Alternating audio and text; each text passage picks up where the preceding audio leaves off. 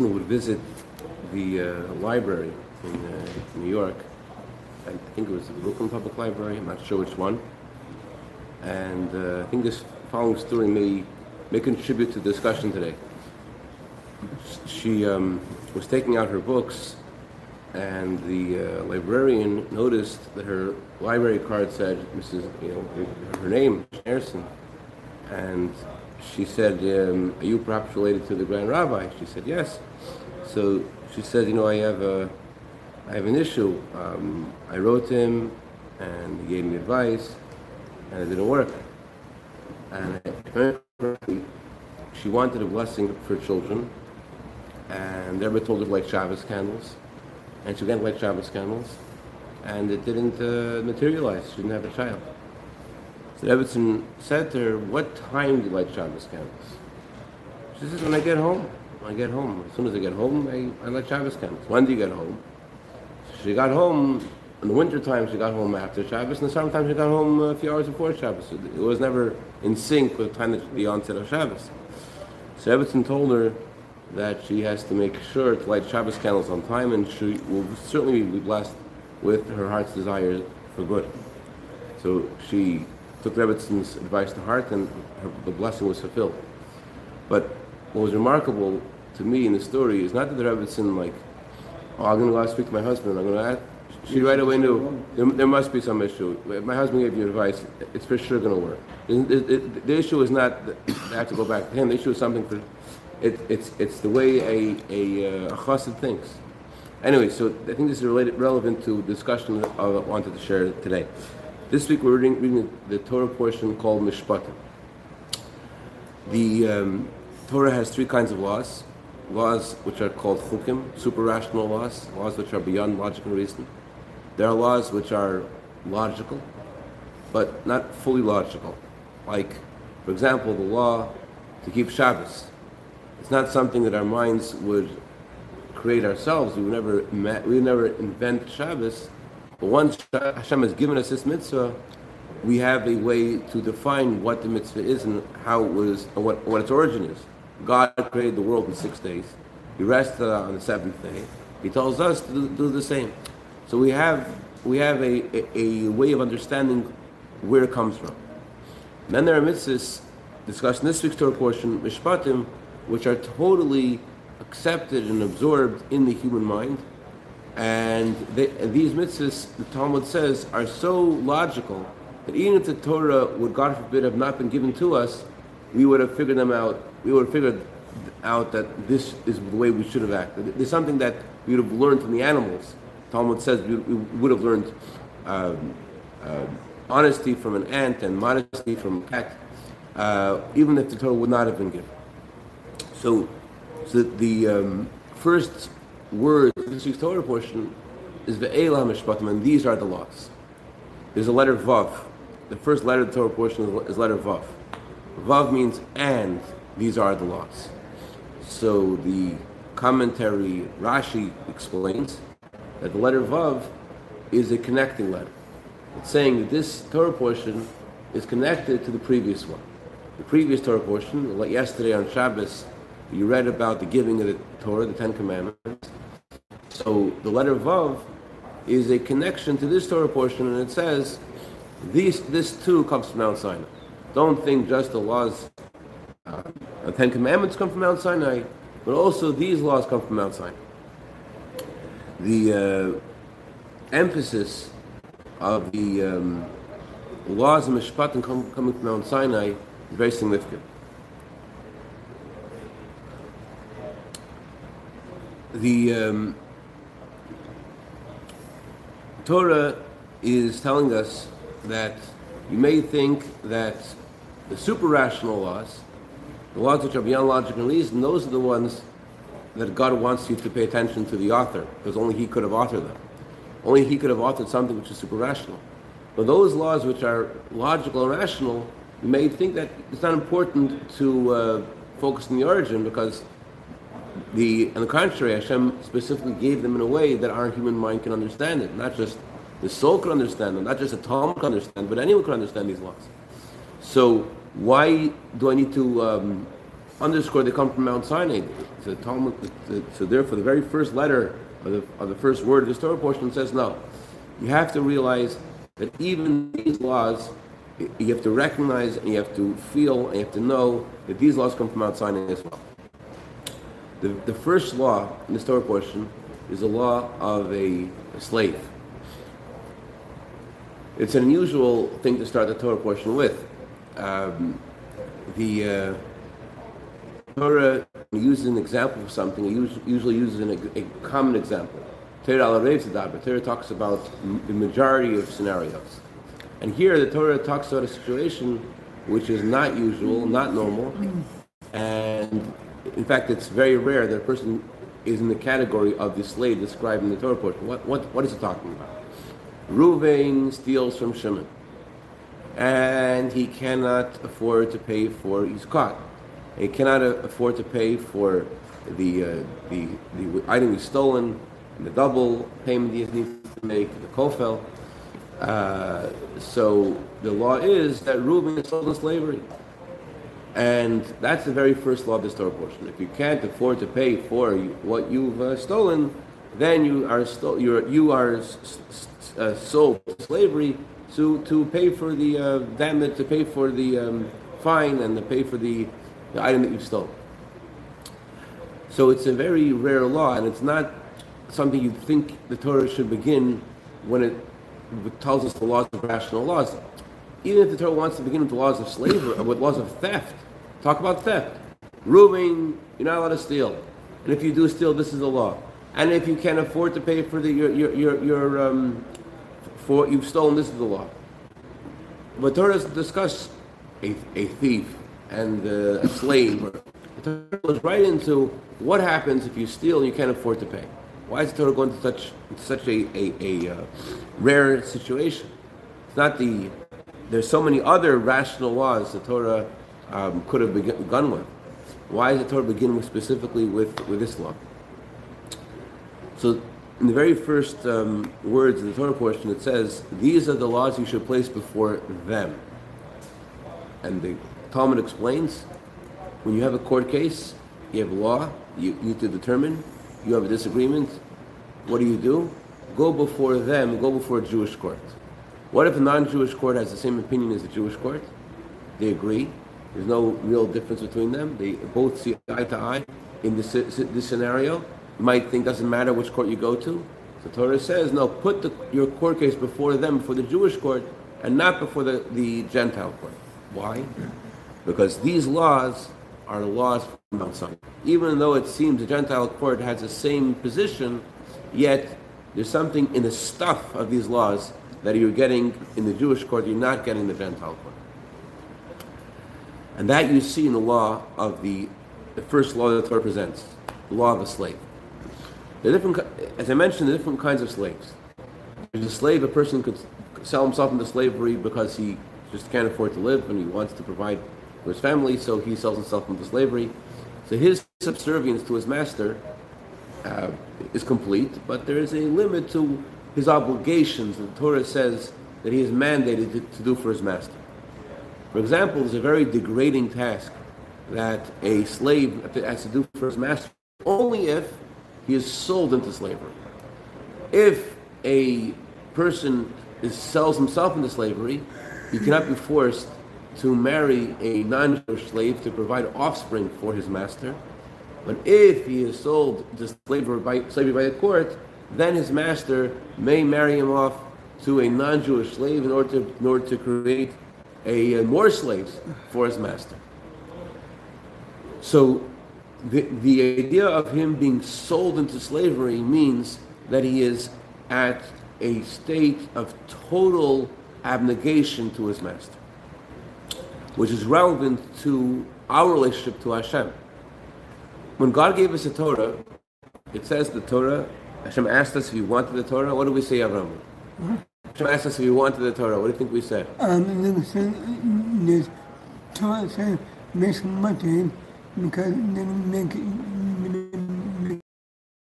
batal. Right, batal. Very good. We said, Nasiv Inishim, we will do before we understand. Nasiv Inishim. What do those words really mean, Nasiv Inishim? Naseh v'nishma means we will do and we will hear. We will listen. Those words don't really make sense because you can't do until you hear. Go. I have something I want to ask you. I'll do it. You don't even know what it is. How can you say you'll do before you hear? Some interpret the words hear as understand. So then you could explain, I will do before I understand. But the literal translation of the words are, we will do and then we will listen, then we will hear. How could you say you'll do before you hear? It should have said, we will hear and listen and then we'll do it. So the meaning of our statement is as follows.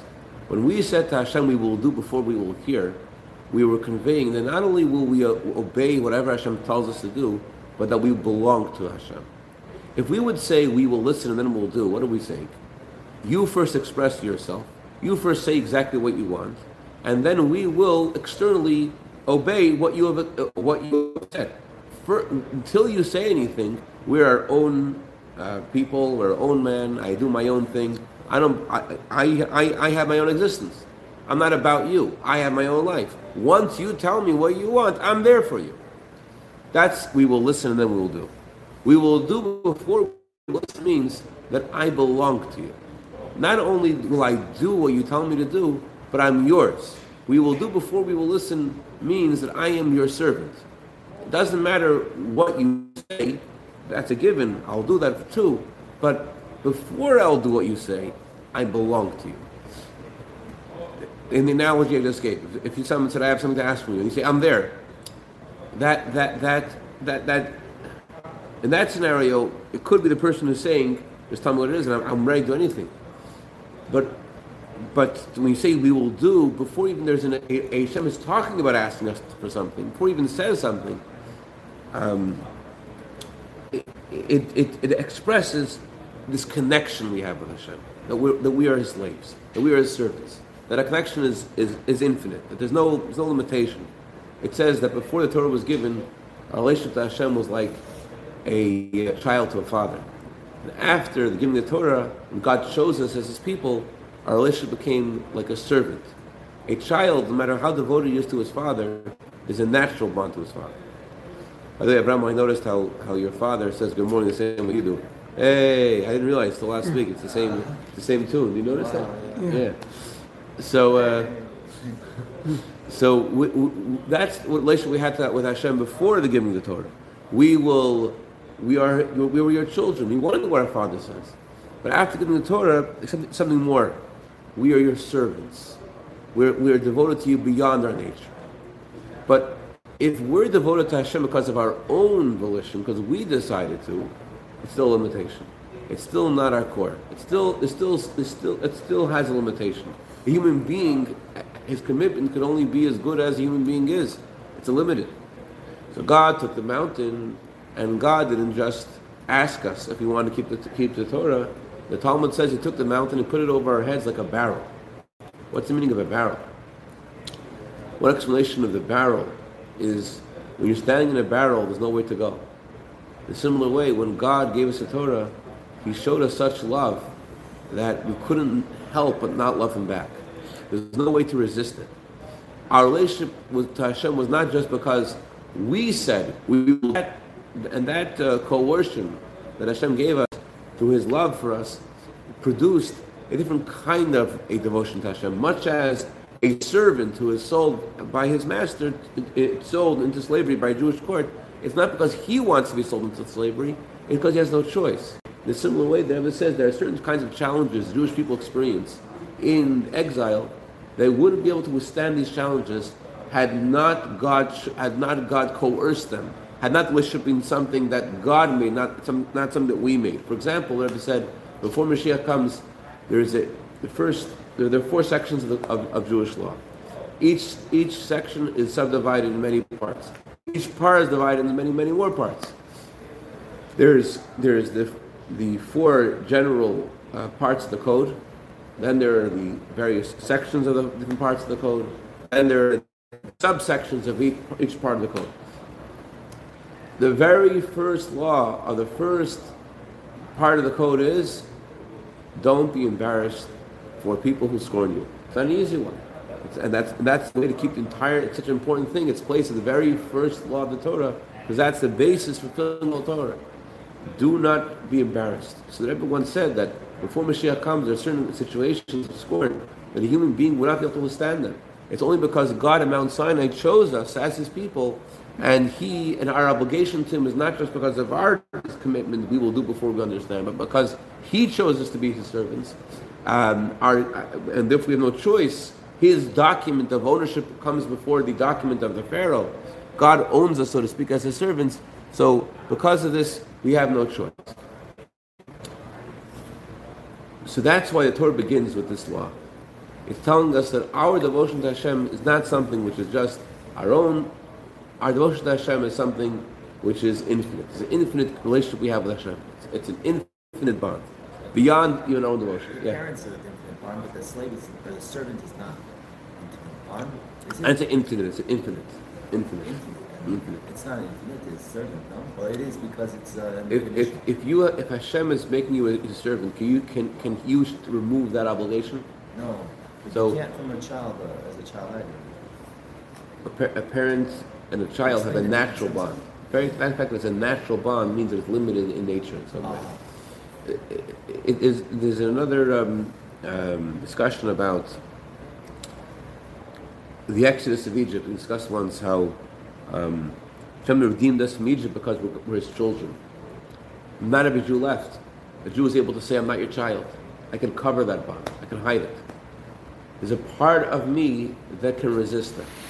Once God chose us as His people, and once God chose us to be His servants, there's no part in us that can remove that. There's no part in us that's deeper than that. So you don't use the word intimate. Your truth is that even regarding the intimacy of the bond, the how far in that goes, the fact that God chose us as a servant to be His servants, that's something which goes to our very essence.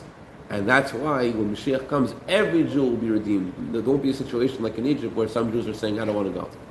Anyway, so the very first law of the Torah this week is the law of the servant, because Hashem wants to underscore that this is the relationship we have, and this is especially relevant when talking about the rational laws. The previous Rebbe once said, the world says that the mitzvahs which are rational, I enjoy them. I can be able to keep them in a good way. Mitzvahs are super rational, those are harder. And people wish, halavai, they say, I wish the mitzvahs which are super rational, I would keep with the same fervor and devotion as the ones that are rational. But the previous Rebbe says the opposite has to be the case. The mitzvahs which are rational have to be kept with the same devotion. That's what you need to wish, that's what you need to ask. You need something in you to achieve, that even the mitzvahs which are rational shouldn't be done because they're rational, rather than they should be done because God wants you to do them. If God tells you to move your feet, you can move your feet. God tells you to move your hands, move your hands. When God tells you, I want you to think and understand.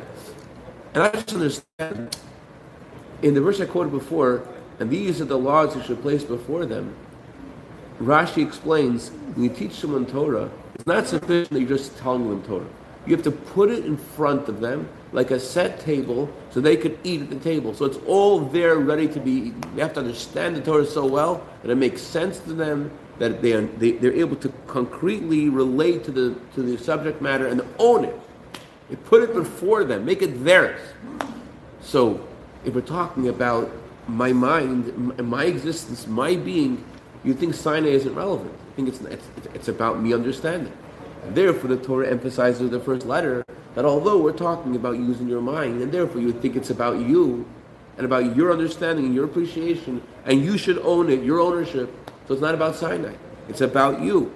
And therefore, the Torah emphasizes with the very first law the Torah presents this Torah portion that although we're talking about logic, and not just logic, but logic that you own, nevertheless, why are you doing this? Because you're so devoted to God that that you're not only doing things with your hands and feet, but you're even doing things with your mind. You're using your mind to serve Hashem, which shows a deeper devotion to Hashem. You're devoting your mind to Hashem, and not only devoting your mind to Hashem, you're using your mind only because God wants you to use your mind. In other words, Abraham, we have a piece of salami on our hands.